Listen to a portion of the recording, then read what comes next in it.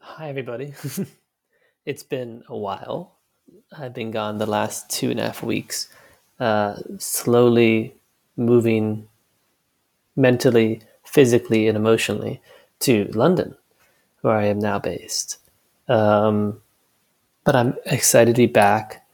Um, and today I'm going to be talking about revolution. Um, so, a few days ago, some friends and I were playing a game called Birmingham Brass. Birmingham, like the city in the UK. The game is about basically you play as these captains of industry working during the Industrial Revolution to grow their empires. You are steel magnates and coal magnates, ceramic magnates. I didn't know those existed. I didn't know there were like big companies making ceramics, but apparently that was part of it in the Industrial Revolution. Anyway, um, this game, aside from being very fun and one which I lost quite badly, um, reminded me about how terrible life was during the Industrial Revolution. I mean, like the art on the board for this board game very effectively communicated how dark, smoggy, and kind of depressing the UK was during the Industrial Revolution. Contrast that with how I imagine it must have been 100 years before, with rolling green pastures and cows and little happy families roaming around. I mean, it wasn't perfect, certainly.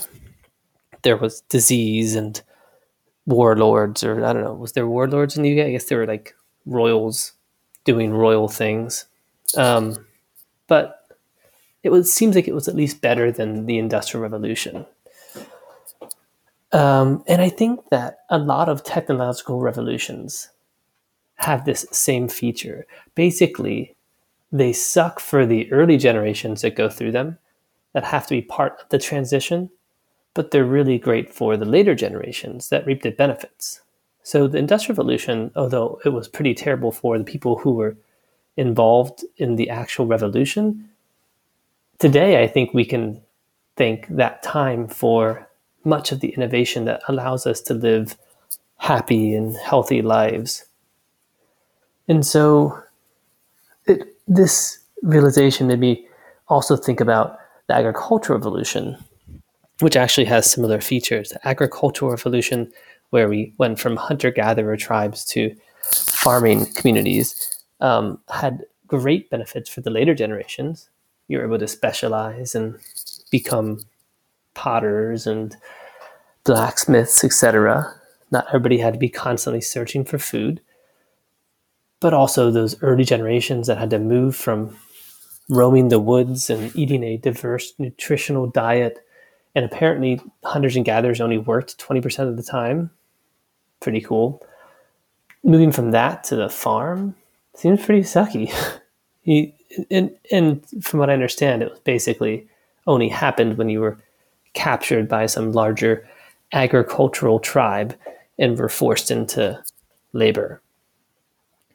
So that had basically the same features as the Industrial Revolution, which makes you think about today. What revolution are we going through today? And are we the early generations that are getting screwed by that revolution or will be screwed by the revolution? Or are we the later generations that are reaping the benefits?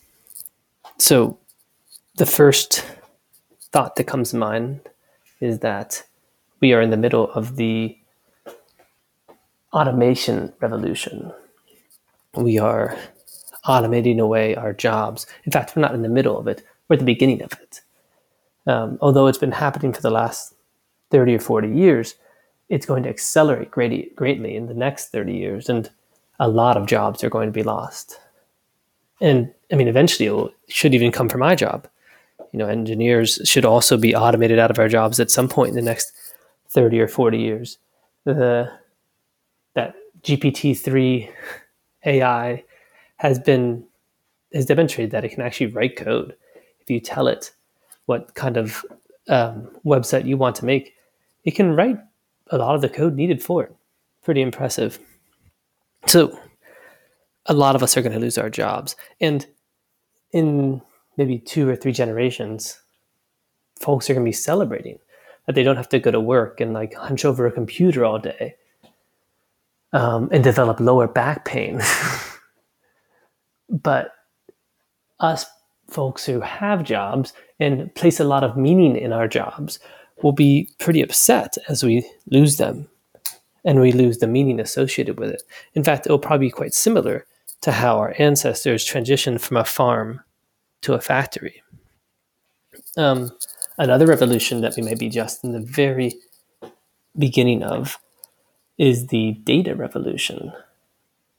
The data revolution, meaning right now we upload a lot of our lives into the cloud, and we will upload more and more of our data into the cloud over the next 20 or 30 years. And we're starting to see the troubling consequences of this. Of course, there's a lot of benefits from it. This data will allow us to develop systems that can make better decisions and help us optimize our world so we can support a greater population, similar to how the agricultural revolution did the same thing. But we're going to have to get used to not having privacy. All these hacks that leak our personal identifying information and the kind of like quasi hacks that Cambridge Analytica did to use our publicly available, in many cases, social data to sway elections or to give us the perfect ads to get us to believe something. That kind of thing will continue and probably get worse. It just could be the case that in 3 or 4 generations, or maybe fewer generations than that, privacy just won't be an issue anymore. People won't be concerned about others thinking or knowing things about them that they don't want them to know. Of course, that's already been happening.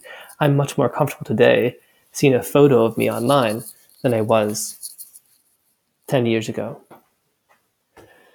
And so perhaps this data revolution will, provide a lot of benefit to our progeny, but will cause a lot of pain to us early generations as we lose all the privacy that we value. Anyway, what kind of revolution do you think we're going through? And do you think we are the generation getting screwed or the generation reaping the benefits?